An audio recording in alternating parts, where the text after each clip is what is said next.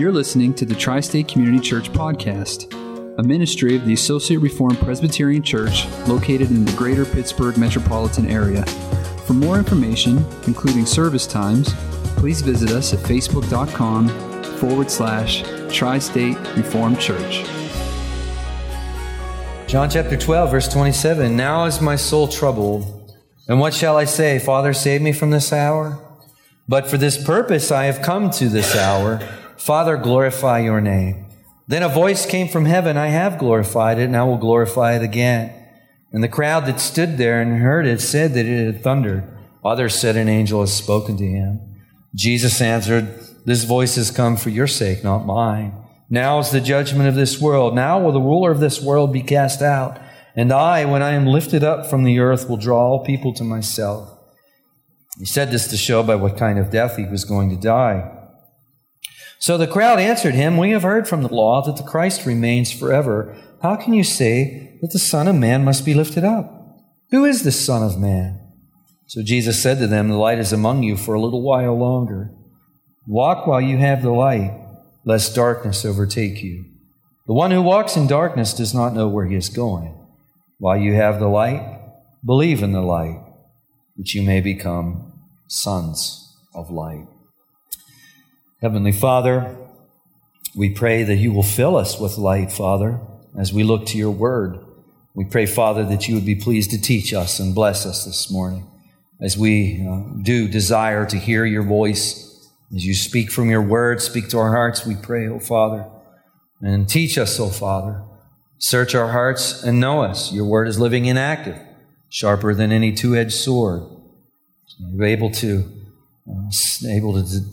the division of soul and spirit, of joints and marrow.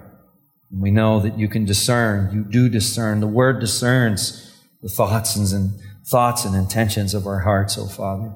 Do this work, O Father. Do this discerning work so that as we look to your word, Father, we will have the realization that you know us and that you search us. And you do this, O Father, for our good. And Father, we pray that we will find encouragement. We pray, Father, that we will find refreshment, O Father, by your word. We pray, O Father, that we will find life afresh in your word. So, Lord, we look to you for these things. In Jesus' name, amen and amen.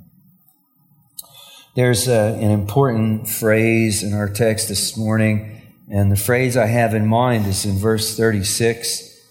Probably for most of you, it's in the second line, and it's the phrase, "sons of light."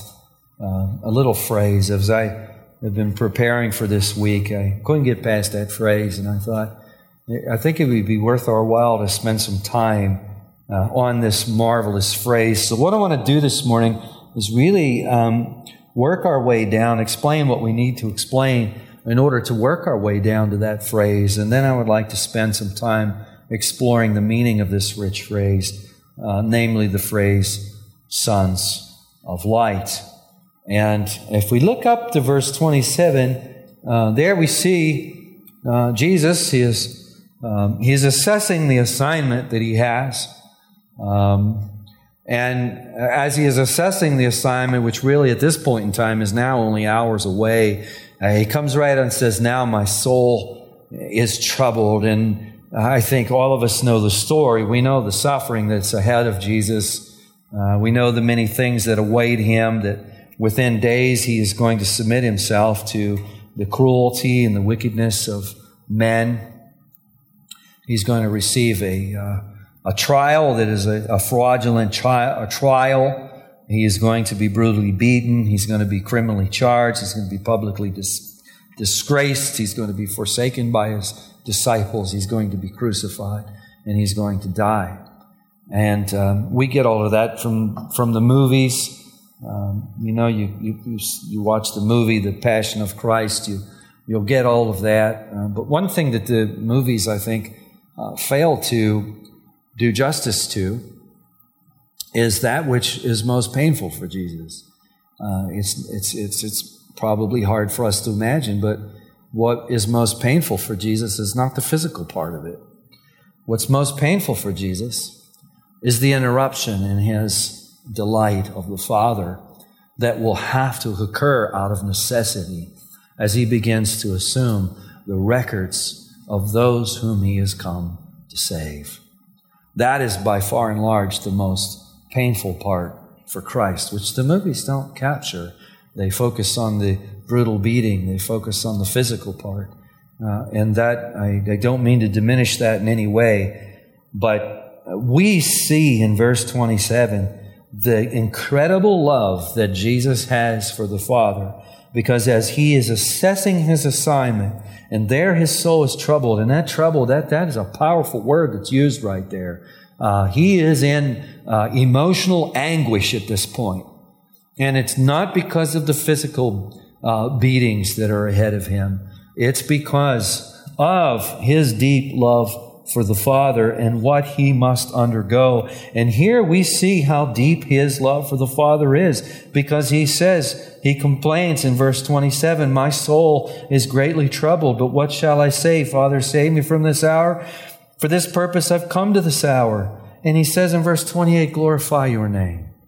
Glorify your name, O Lord." And as I've said several times through this series, what wins? What wins is Jesus' love for the Father. What wins is his love for the Father. And his love is so deep, pure, and holy that it must express itself in the glorification of the Father. And it's hard for us to get our minds around that. But as we grow in grace, we will. God will start to put our minds around that. One test for our spiritual growth and grace is this: how much does the glorification of the Father mean to us? How much does it mean to us that the Father be glorified? And that is one test. Many of you are in the medical community, and people come in with various ailments, and what do? You run tests to try to find out what's wrong.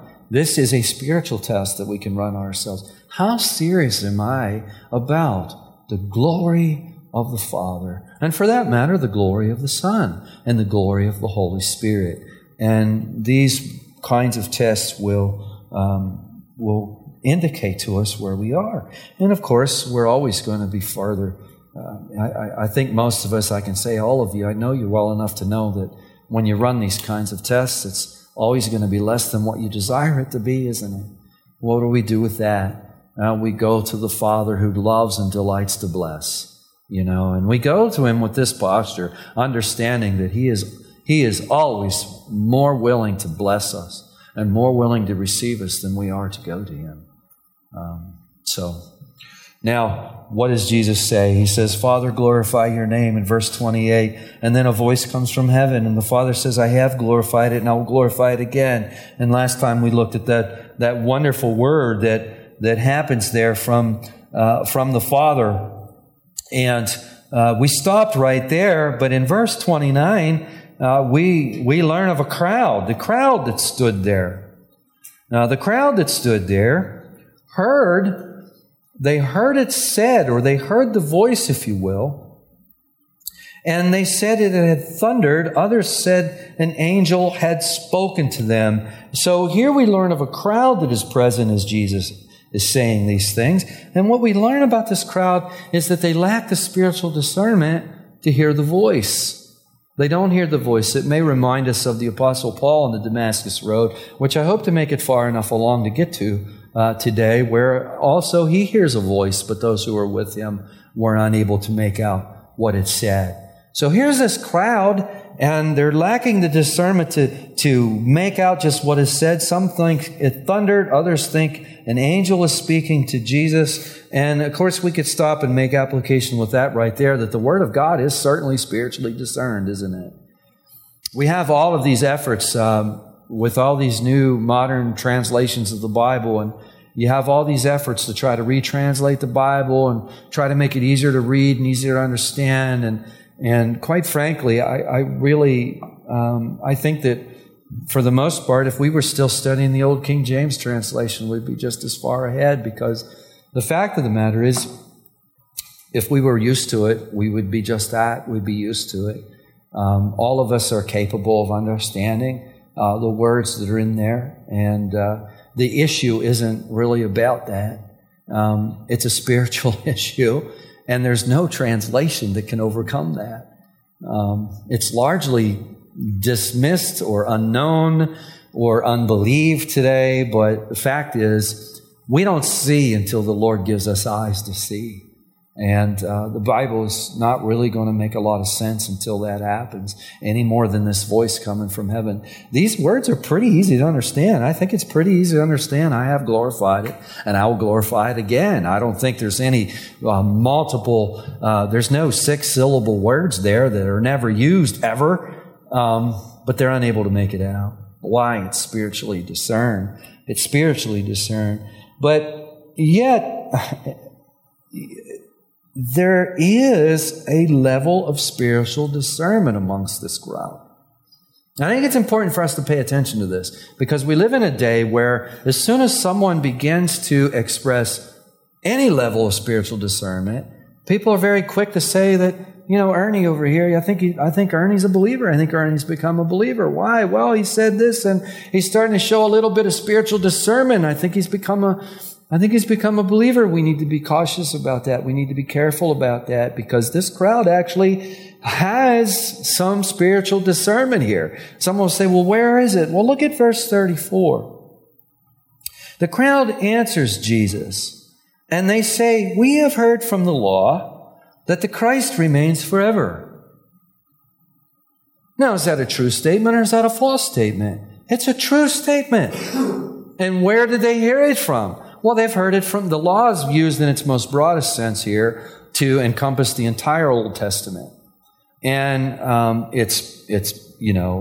there's a lot of passages. You don't have to turn to them all, but I'd like to read a couple of them to you. There are numerous passages in the Old Testament that speak of one who is to come, who is going to be eternal in nature. You could think you don't need to turn there, but 2 Samuel 7 would be one place. It's the place where we get the Davidic covenant from, where God is making a covenant with David. And in verse 12, he says to David, when your days are fulfilled and you lie down with your fathers, I will raise up your offspring after you, who shall come from your body, and I will establish his kingdom. Okay, David's going to have a son. His son's going to establish, his kingdom will be established. Verse 13, he shall build a house for my name, and I will establish the throne of his kingdom forever. So there, this word forever, forever is a long time, isn't it? Forever is a very long time. Now we could think of Psalm 110:4. If you want to turn there, that's fine. Psalm 110:4. Psalm 110 verse 4 would be another place. You'll recognize the verse. The reader of the New Testament recognizes these verses. In Psalm 110 verse 4, the Lord has sworn and will not change his mind. Speaking of the one who is to come, you are a priest forever after the order of Melchizedek. Now, as New Testament readers, we don't think much about that because we know chapter 7 of Hebrews, that's developed by the author to the letter of Hebrews, and we don't think much about it. But these guys don't have Hebrews 7.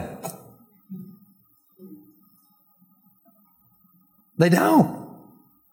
And that's why I'm saying there's some spiritual discernment going on here. There's certainly some spiritual discernment taking place.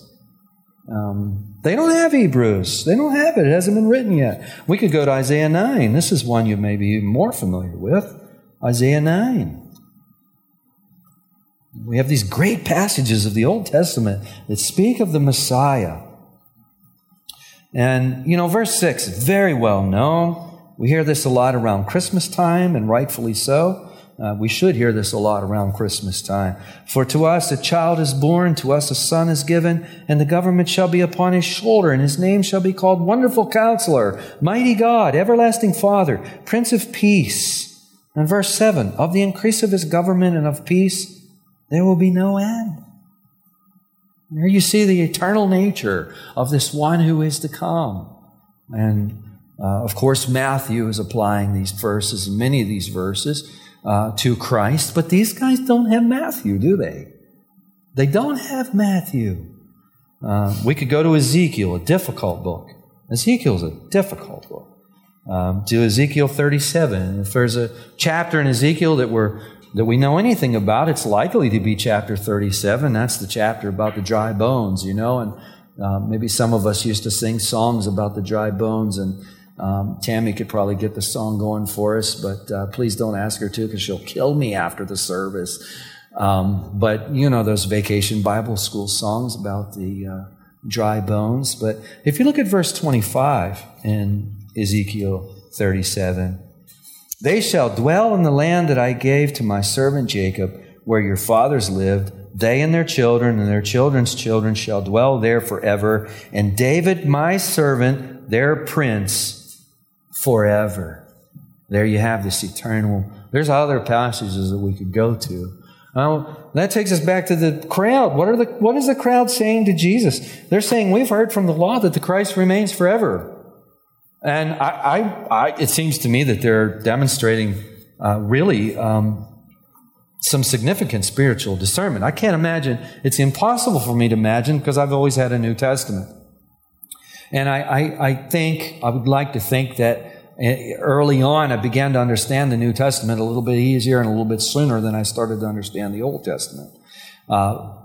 It'd be impossible for me to try to imagine only having an Old Testament and coming to some of these conclusions. It would take some spiritual discernment to do that. So here they're exercising spiritual discernment in this issue. And secondly, if you look back to chapter 12, John 12, verse 34, they say, we have heard from the law that the Christ remains forever. How can you say the Son of Man must be lifted up? Now, notice in that question that they're discerning that Jesus is claiming to be the Christ. Now, sometimes you'll have people, and I have some of the commentaries in my office, and me and Dustin were talking about this not very long ago, and this does not make for some of the best reading. I mean, this is a good sleeping pill. Some of these modern commentaries that are very academic, especially when they begin to wrestle with some of the academic skepticism that's going on right now. And I don't want to put anybody to sleep here. I'm not going to go into that, but it'll go on for page after page after page. And you'll have people saying, well, I think John added this verse at a later time because the crowd wouldn't have known the Son of Man. They simply wouldn't have known the Son of Man. Well, he's in verse 23. If you look back to verse 23, Jesus has said the hour has come for the Son of Man to be glorified, and that's his response to the Greeks that are looking for him, right? It's his favorite self-designation. You could correct me if I'm wrong, and I meant to look this up, and I didn't have time to look it up, but I'm going to draw from memory. And this is just from memory, so it could be an error, but I think it's accurate. That the Son of Man appears 83 times in the Gospel. And of those 83 occurrences, 81 of them are Jesus describing himself as the Son of Man. The only other two instances are in verse 34, where the crowds use the words Son of Man twice. So it's his favorite designation of himself. And what are they asking in verse 34? We have heard from the law that the Christ remains forever. How can you say the Son of Man must be lifted up? So they're discerning enough from Jesus that he is claiming to be the Christ. And they're confused, they're perplexed. Because they also discern a third thing. And what is that? That when Jesus says he must be lifted up, they are discerning that he is to be executed. Either a hanging or a cross. Because what are they saying? What are they asking? Well, we have discerned from the law that the Christ remains forever. So how can you say that you have to be lifted up? Well, they're discerning rightfully. What Jesus is describing is the necessity of his coming death. They recognize that. So they knew the Son of Man to be a reference to Jesus to himself. They understood this lifting up to be a hanging or a crucifixion. And so they're perplexed. And what do they ask lastly in that verse? Who is the Son of Man? And my point right now is, okay, they don't discern the voice from heaven. They're lacking the spiritual discernment to discern the voice from heaven. But they have a lot of discernment going on here, so we need to be careful. We need to be careful because they're still in the dark, aren't they? They're still in the dark because at the end of the day, what are they asking? Who is the Son of Man? Who is he? They don't know him. They don't know him. Now, they ask this question, perplexed, who is the Son of Man? And I think really the attentive reader is expecting verse 35 to say something like this. Well, the Son of Man is this. Turn in your Bibles back to Daniel chapter 7, and I'll give you a whole thing on Daniel 7. But that's not what Jesus does, is it? If you look at verse 35, what does he say? The light is among you for a little while longer. Walk while you have the light. The light is among you. Here we are, light again. The light keeps coming up in John's Gospel, doesn't it?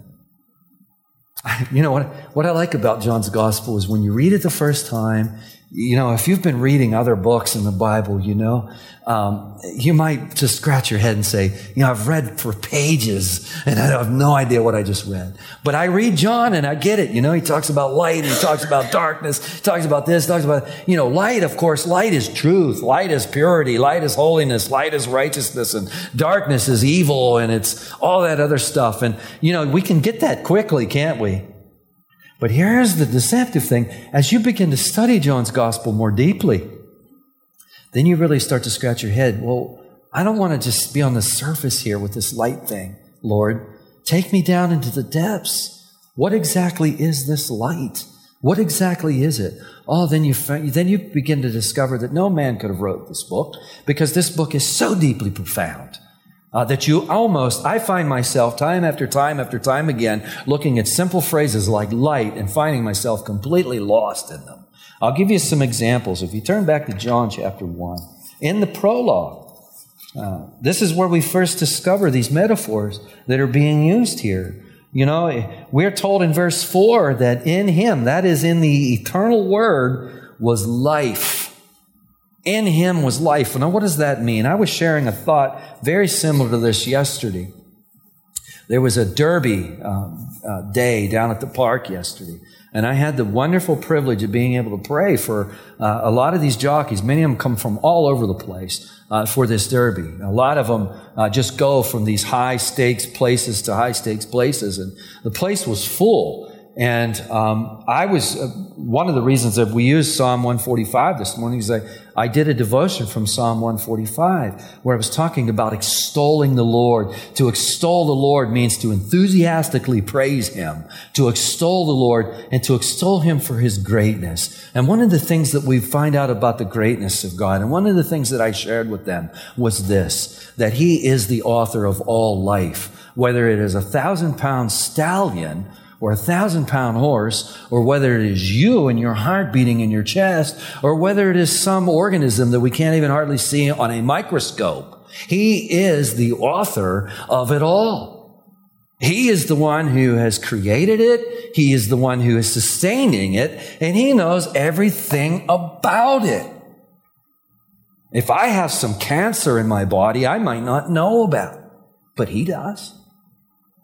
If I have something wrong with me, it may be months or even years before I know anything about it. He knows it right now. And He knows it about me, and He knows it about the little amoebas or whatever they are. You guys can tell me about those little amoebas because that's not my area. But I know you have to have a microscope to see them, and they're living creatures, aren't they? And they're important. They play a role in this whole thing. And He has to determine how many of these creatures are. I understand we have bugs all over us. It's not a very comforting thought. The commercial goes, some of you have bugs on your mugs, but there ain't no bugs on me. I don't know. Is that how it goes? It's not true, is it? We have all these bugs, and I don't want to freak you out about these bugs. And the only thing you remember about this sermon is we got bugs all over us. I want to do that. Spurgeon used to warn about illustrations. Don't use an illustration that's too strong. They'll go home. That's all they'll think about. I think I'm in the danger of committing that error right now. But in Him is life, isn't it? In Him is life. And we're told in verse 4 that that life was the what? The light of man. The light of man. And in verse 5, the light shines in the darkness, and the darkness has not overcome it. In verse 9, the true light which gives light to everyone was coming into the world. Drink of this, everyone. Drink of this, because it will magnify your personal ability to worship the Lord. This light, who has created all life, who knows whether this amoeba is going to live another 2 seconds or not, knows every amoeba by name, also knows us by name. He became flesh and dwelt among us. And He is the light. He is the light. And He is the life. And that's what He says in John 8, isn't it?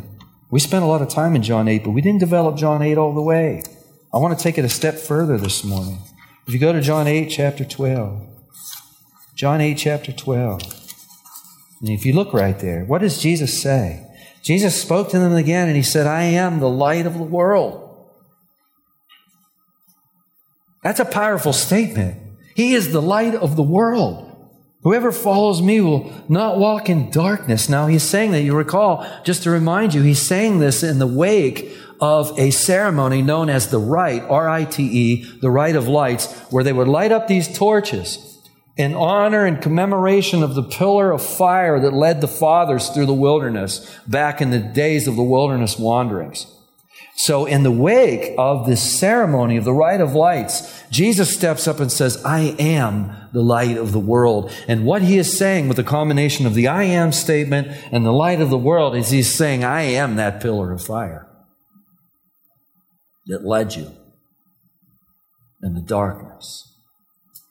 And that's why if you follow me, you won't be in darkness, but you're going to be in light.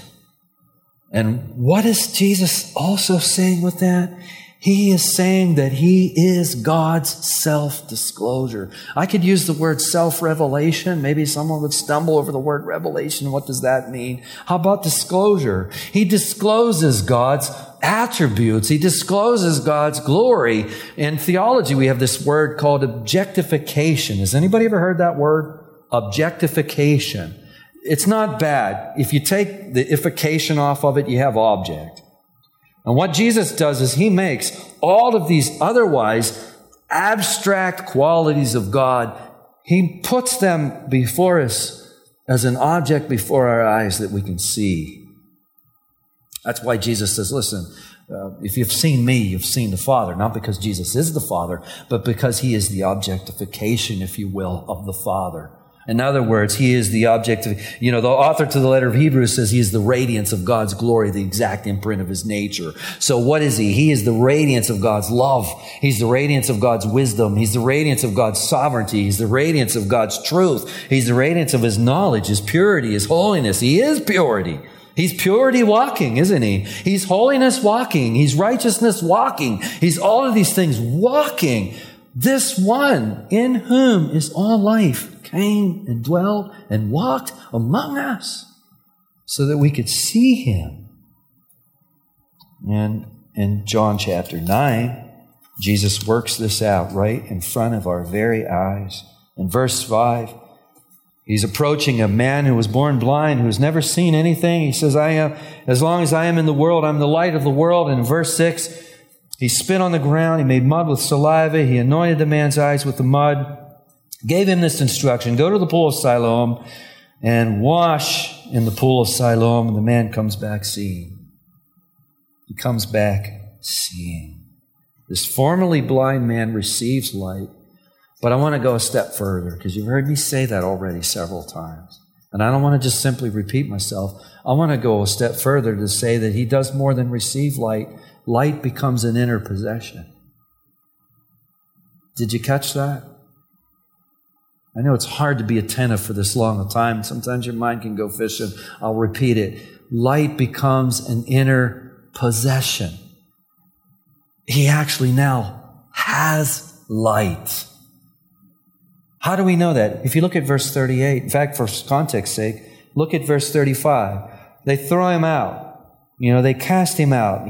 Jesus hears that the man's been cast out. And Jesus comes to him and says, do you believe in the Son of Man? And he answers in verse 36, who is He, sir, that I may believe in Him? And Jesus says, you've seen Him, and it's He who is speaking to you. And then he says, Lord, I believe, and he worships Him. This man is not just standing in light. Because for that matter, we go back to John chapter 12, the crowds are standing in the light because the light's in front of them. He's not just standing in the light. He has received the light. And now the light becomes an inner possession. More about that here in a few moments. But let's go back to John chapter 12, because I hear the parliamentarians saying, hey, Rick, there's still a question on the floor. And the question on the floor is, who is the Son of Man? Who is He? And Jesus is answering, the light is among you for a little while longer. What is Jesus saying? Someone might say, and some people do say, that Jesus doesn't answer him. Well, actually, Jesus is answering them. He is answering them. And He's answering them this way. He's basically saying, listen, the answer to all your questions are right in front of you. The answer to all of the questions that you're ever going to ask, you're ever even going to think about asking, are right in front of you, because the radiance of God's glory is right before you. The radiance of God's glory is right here. And He says in verse 35, walk while you have the light. And what Jesus is basically saying is take advantage of the opportunity before you. Make use of the light that stands before you. Take hold of the light that you're hearing. And if you look at verse 35, He adds these words, lest darkness overtake you. And lest darkness overtake you. Now, in theology, I think it was J.I. Packer who I first read this from. Again, I'm drawing by memory, and I meant to look that up too, and I forgot. But I think it was J.I. Packer that said theology is a lot like coins. And he might have been quoting one of the old divines, I don't know, but I think it was J.I. Packer. And he said, theological truths are like coins. There are two sides. And there are two sides to what Jesus is doing here in verse 35, for sure. There's a human side and there's a divine side. And on the human side, fallen, unbelieving man is much more than simply darkness. We need to understand. We talk like this all the time. We talk like we think about our culture, we think about loved ones, we think about relatives that are still walking apart from Christ, and very commonly we'll say they're just still in darkness, they're just still in darkness, they're just still in darkness. That is a true statement. They are still in darkness, but actually the more accurate statement is they are darkness. I don't know if you understand that or not.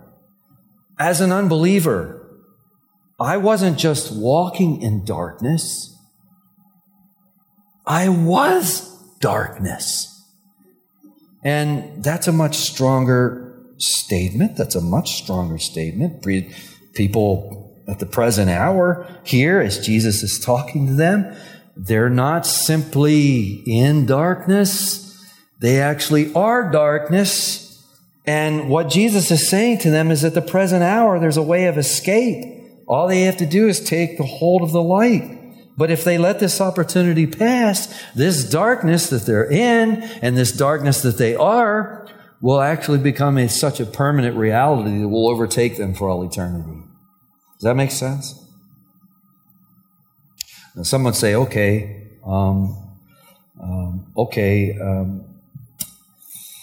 where's the divine side of that? Well, verse 35, the one who walks in darkness does not know where he is going. You see that in verse 35? Jesus says, the one who walks in darkness does not know where he's going. And what Jesus is saying is, listen, folks who are deaf, folks who have no understanding, who are bent on evil, fallen man, who has no idea about the end of his, where his path is taking him. He has no idea that it's taking him to misery. Listen, they are darkness. They're not just in darkness, they are darkness. Now, someone will say, Rick, these are strong statements you're making here. Do you have any proof of these statements? Yeah, I'll offer you this proof. Pay attention to culture. Just watch. Or do this. Go try to start a Bible study someplace. Just gather a group of people that you love, maybe that you work with, and say, listen, I want to start a Bible study. See how easy that is to do. I know how hard that is to do. I'm a guy that starts Bible studies. That ain't easy to do. Why is it so hard to do? Well, because we're not just in darkness. We are darkness. And the Holy Spirit must work in the fallen heart to believe. You want to get a good Bible study going, and you want to see people come to faith, you better have, the only way that's going to be a possibility is God's going to have to be in that. You are not going to do that. I'm not going to do that. There isn't a one of us that's going to do that. We can't do that kind of, only God can do that kind of work. So here Jesus is saying, the light is among you for a little while. Walk while you have the light, lest darkness overtake you. The one who walks in darkness does not know where he is going. Here we have both the divine side, the human side of this. We have the divine side of this. But then Jesus fleshes it out. He goes a little further in verse 36. He says, while you have the light, believe in the light. While you have the light, believe in the light. What does he mean by believing in the light? Walking. He's explaining what walking means in verse 35 with the word believing in verse 36. He says, the light is among you for a little while. Walk while you have the light. In verse 36, while you have the light, believe in the light. Believing and walking, walking and believing. It's a lifestyle, if you will. It's a lifestyle. Believing is not simply saying yes to some loose ideas, facts, or propositions. I could put it this way. Believing is not simple as reciting the Apostles' Creed. Because an unbeliever can recite the Apostles' Creed, and an unbeliever can embrace a lot of loose propositions and a lot of facts. No, what's the difference? Believers, what is a believer? A believer is a person who has been completely transformed. He is a person who has been so totally transformed that they are no longer what they used to be. They were formerly a son or a daughter of darkness, and now they have become children of light. If you look at verse 36 again, while you have the light, believe in the light, that you may become sons of light. In other words, believe in the light so that you may become something that you are not at the moment. Believe in the light so that you may become something that you have never been before. Believe in the light so that you can be transformed from a son or a daughter of darkness into a son or daughter of light. Now, we made it to our phrase. Let me offer you a few things about this phrase. First thing about this phrase, and this is one of the most wonderful truths there is all believers are either sons or daughters of light. If you're a believer, you have been fundamentally changed. A believer is not someone who embraces the Apostles' Creed or the Ten Commandments only, although believers do embrace the Apostles' Creed and the Ten Commandments. Yes, we embrace those things. But that isn't what makes us believers. A believer is someone who has been transformed by the hands of God. He is fundamentally a changed person. You hear me quote all the time from 2 Corinthians 5, but I want to just take you there. Sometimes people say, that verse you quote all the time, I've tried to find it the other day, and well, go to 2 Corinthians 5. 2 Corinthians 5. I never like to do all this flipping around, but I've been doing it for the last, year or so, and I think it's helpful because as you turn there, you start to see where all these verses are. And in verse 17 there, and part of verse 18, the Apostle Paul is there saying, if anyone is in Christ, and you hear me saying this all the time, I quote this all the time, if he's in Christ, he's a new creation. He is a new creation. Or she is a new creation. The old has passed away. That son or daughter of darkness has passed. Behold, the new has come. In verse 18a, if you will, all of this is from God. God did it. He does it in such a way. He is such a marvelous surgeon. Sometimes they say a surgeon is a great surgeon because this surgeon doesn't inflict as much pain as some other surgeon who might be described as a butcher. Oh, they'll butcher you up, but this surgeon's a great surgeon. God works in our hearts with such skill that we think we're doing it all the while, don't we? We think it's all our idea. We think it's all our stuff. And some people go on believing that for their entire lives. What they don't come to understand, and the most glorious part of that isn't that we decided for Jesus. Why wouldn't we if we weren't in our right minds? That shouldn't be anything shocking. What's amazing is that of eternity's past. The only reason that we're in Jesus is because He did this transforming work in us. Wait a second. Lord, I'm not the person that wins things. I'm not the person that wins the lottery. I'm not the person that wins the blue ribbon. I'm not the person that even wins whatever color that ribbon is that they give out last. I don't even know what color it is. I'm not the one that wins that stuff. And I am not, actually. I got one blue ribbon from something. And I brought it home, and it was home long enough. Mom's so proud of it. She puts it in the kitchen. She sets it up on the counter. And what happened to it? It fell down behind the counter, and it was never seen again for probably 25 years. And it's not blue anymore. I'm not the one that wins those things. But you want to know something? Jesus transformed me. All that other stuff's trivial. It doesn't matter. And no one's going to care in eternity about any of these accomplishments. I wasn't just in darkness. I was darkness. And now I am not just in light. I am light.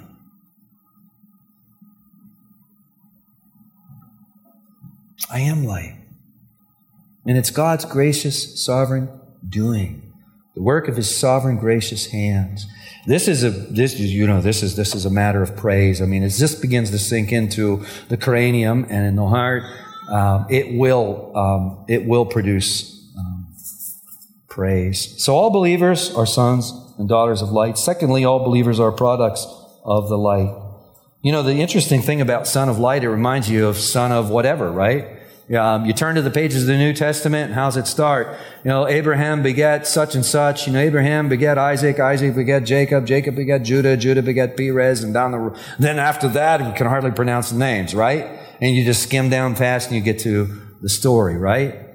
One fathers another one, fathers another one, fathers another one. There's a sense where each one is produced by the former, right? And the same thing is taking place here. The sons of light. The phrase itself implies begetting.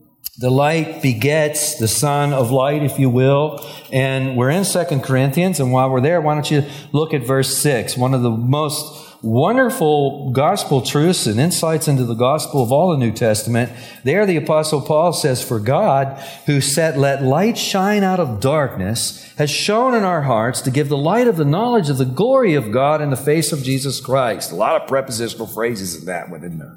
I'll read it again. "For God, who said, 'Let light shine,'" there's that light shining, "has shone in our hearts to give the light of the knowledge of the glory of God in the face of Jesus Christ." And he's recalling the creation event of God creating light, saying, "Let there be light, let light appear." But I think he's also recalling his own personal conversion.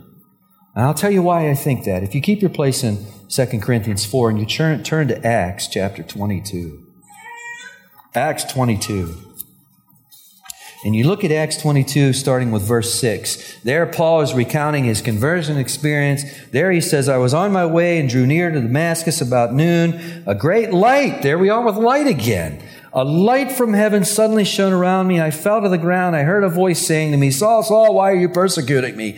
And I answered, 'Who are you, Lord?'" He doesn't know who he is. There's a man who probably memorized the entire Old Testament, doesn't know who the Lord is. "Who are you, Lord?" He doesn't know him. "Who are you?" He answered, "Saul, Saul." Now he falls to the ground. "I'm sorry, I lost my place here. Who are you, Lord?" He answers, "I am Jesus, whom you are persecuting." Now those who were with him, verse 9, saw the light, but did not understand the voice of one who was speaking to me. And I said, "What shall I do, Lord?" And the Lord said to me, "Rise and go into Damascus, and there you'll be told all that is appointed for you to do." And since I could not see because of the brightness of that light, I was led by the hand by those who were with me and came into Damascus. And one Ananias, a devout man according to the law, was well spoken of by all the Jews who lived there, came to me and standing by me said to me, "Brother Saul, receive your sight." And at that very hour I received my sight and saw him. And he said, "The God of our fathers," verse 14, "appointed you to know his will, to see the righteous one." Paul saw with his eyes the righteous one. You hold on to that and you go back to 2 Corinthians 4. I think that's the thought that's in his mind when he says, "Let light shine out of darkness." For God, who said, "Let light shine out of darkness." Oh, he knows this light already. He was blinded by it. But he has shone with this light in our hearts to give us the light of the knowledge of the glory of God in the very face. He saw Christ's face. He saw the righteous one. He saw him. He would have to have seen him. In order to be qualified to be an apostle, he had to see him. He saw him with his eyes. Saw him. So it's the light, if you will, that begets light. The light produces the light. Paul, blinded by the light, but enabled to see the face of Jesus. Listen, all believers have received this light. If you're a believer this morning, you have received this light. Someone will say, I never got knocked down on the road, and I've never been to Damascus. Well, listen, it may have been something that has happened gradually. Most of us probably happened gradually. But it may have been something that happened in a relatively short period of time. But either way, if you're a believer in Christ, you've seen the light. Besides, that's what Hank Williams sang about, right? I saw the light. Is that what he sang about? A little bit of humor is good when we're in the midst of this. Thirdly, all believers are light. And as I look around, I think this is probably the one maybe we're struggling with. Because I've made a couple statements, haven't I? That I said, I am light. I once was darkness, but now I am light. Now, where would I get that from? Ephesians 5, verse 8. Take a look at Ephesians 5 and verse 8. And this is where we're getting both of the comments I've been making.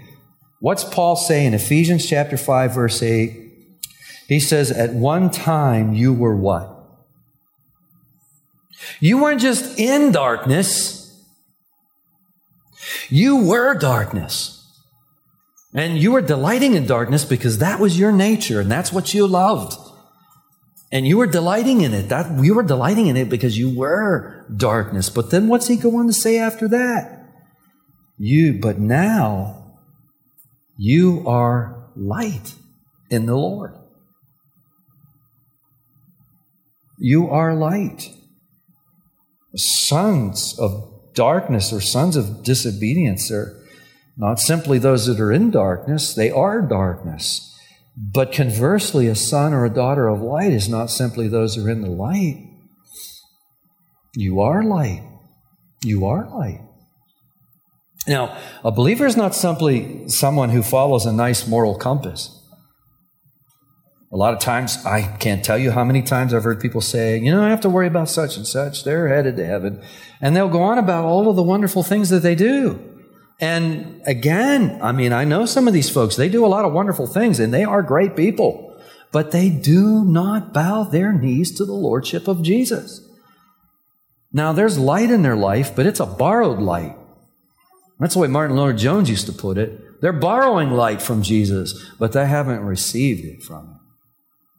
They're still in darkness, even though that's one of the devil's favorite things to do, by the way, is fill villains with good deeds. Some of the most villainous people, donated money to build gymnasiums and do all these things. Well, it's a cloak. Make the public like me. Then I can delight in more and more corruption and no one's going to bother me. It's one of the devil's favorite schemes here is to do this. But Paul says, no. This is not so with a person who is a true believer. You at one time, you were darkness, but now, you are light. And let me be clear here. We don't become divine. Some people teach that. They take Peter's words that now we've become partakers of the divine nature, and you'll hear people talk about how we become little gods running around, and that's nonsense. That's silliness. When Peter talks about partaking of the divine nature, he's talking about partaking of the Holy Spirit and the image of God being rebuilt and recreated in us is what Peter is talking about. And here to receive the light, this light is the Lord's light, but we become possessors of it, and we now become children of it. We were children of wickedness and darkness, but now we become children of light. Real fast, a couple proofs. How can we know if we're children of light? If you look at Ephesians 5, verse 10, Paul tells those who are in the light to try to discern what is pleasing to the Lord. That's one of the ways, really fast. A person who simply mentally assents to truths, facts, propositions, doesn't do this. He doesn't do this. He doesn't care whether his actions please the Lord or not. He doesn't think about that. He usually compartmentalizes his faith. His faith is put into a glove box. It's brought out on certain occasions, but in terms of the woof of his life, he's guided by another principle. It's usually a selfish principle. He doesn't do this. Secondly, a pretender isn't going to do this. A pretender might try to do this, but for the wrong reason. He may learn things that are pleasing to the Lord, and he may try to do them, but he's going to do them for an outward show. He's going to do them to be seen by others. So that's something that would be somewhat of a pretender to do. He's still serving himself because he wants to look and appear on the outside to be something that he's not on the inside. Or the worker, we might call him the worker, the one who refuses the light, to instead try to become light himself. This person might discover what pleases the Lord, but he's going to get busy doing things not out of gratitude to the Lord, but so that he can create his own light. And he doesn't become a son of light, if you will. He becomes sort of a son of himself. He is himself begetting himself. He is not the light begetting himself. And you do ministry for a little while, you're going to see examples of all of these. Simply, he's never going to get there because he just simply doesn't believe. He doesn't believe he's fallen as far as he has. He doesn't believe salvation can only be had as we abort our self-effort. Secondly, the Son of Light's quite different. He believes through faith that and then through faith he becomes. That's back to John 12, verse 36. He believes in the light, and through that becomes a child of life. The last question I guess we'll ask, and I'll close, because I fear I might have gone too long, but are we children of light? It's a question to ask. One final diagnostic that I already brought up earlier in the service is, do we love the church? It came out in my pastoral prayer, something I've been thinking about all week, and it's one of the diagnostics that John uses in his first letter. We can know that we've passed from death into life because we love the brothers. Let's ask ourselves the question, do we love the church? Who is the church? The church are those whom Jesus has died to save. Do we love one another? Do we miss one another when we're not here? Do we long to be with one another? These are all marks. At any rate, let's pray. Heavenly Father, Lord, we thank you for these great truths that we look at this morning and we study, Father. And Father, we do pray that, Lord, you fill our hearts, oh Father, with these things, Lord. And if there's anybody here, sitting here, Lord, that maybe is not moved past the point of mental assent, all of this sounds foreign. Father, we pray, Lord, you would cause that light to shine. Not only just to shine in their hearts so that they would be merely standing in the light, but that, Father, you would cause the light of the glory of the gospel of Jesus Christ to shine in their hearts. That, Father, they would behold you in your beauty and your glory and be transformed from one state to the next. And, Father, for those who have been brought into the light, Father, may we praise you, and may we praise you from our hearts. In Jesus' name, amen. I invite you to stand as we sing our concluding song this morning.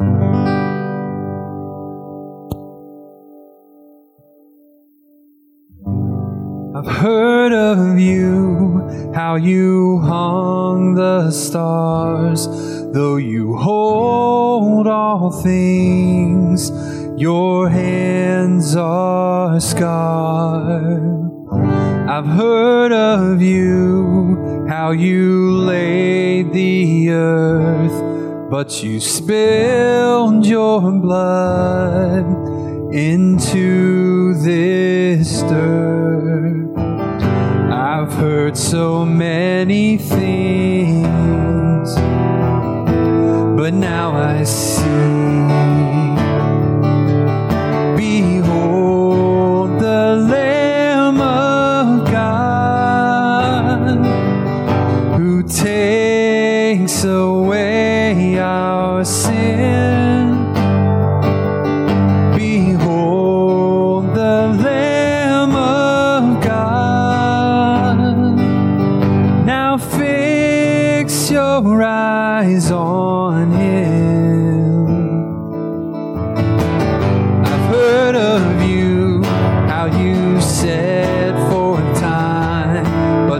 walked with us. You lived and died. I've heard of you, how you sent a flood, but you washed us clean with your own blood. I've heard so many things, but now I see. Behold the Lamb of God, who takes away our sin. Behold the Lamb of God. Now fix your eyes on Him, the God who's over us. He is now here with us, the God who reigns above. He is the God who loves, the God who is our judge. Is He who leads for us, the God who gave us life.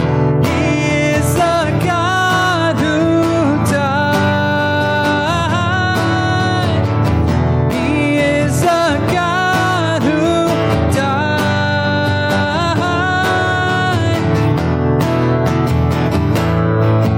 Behold the Lamb of God, who takes away our sin. Behold the Lamb of God. Now fix your eyes on Him.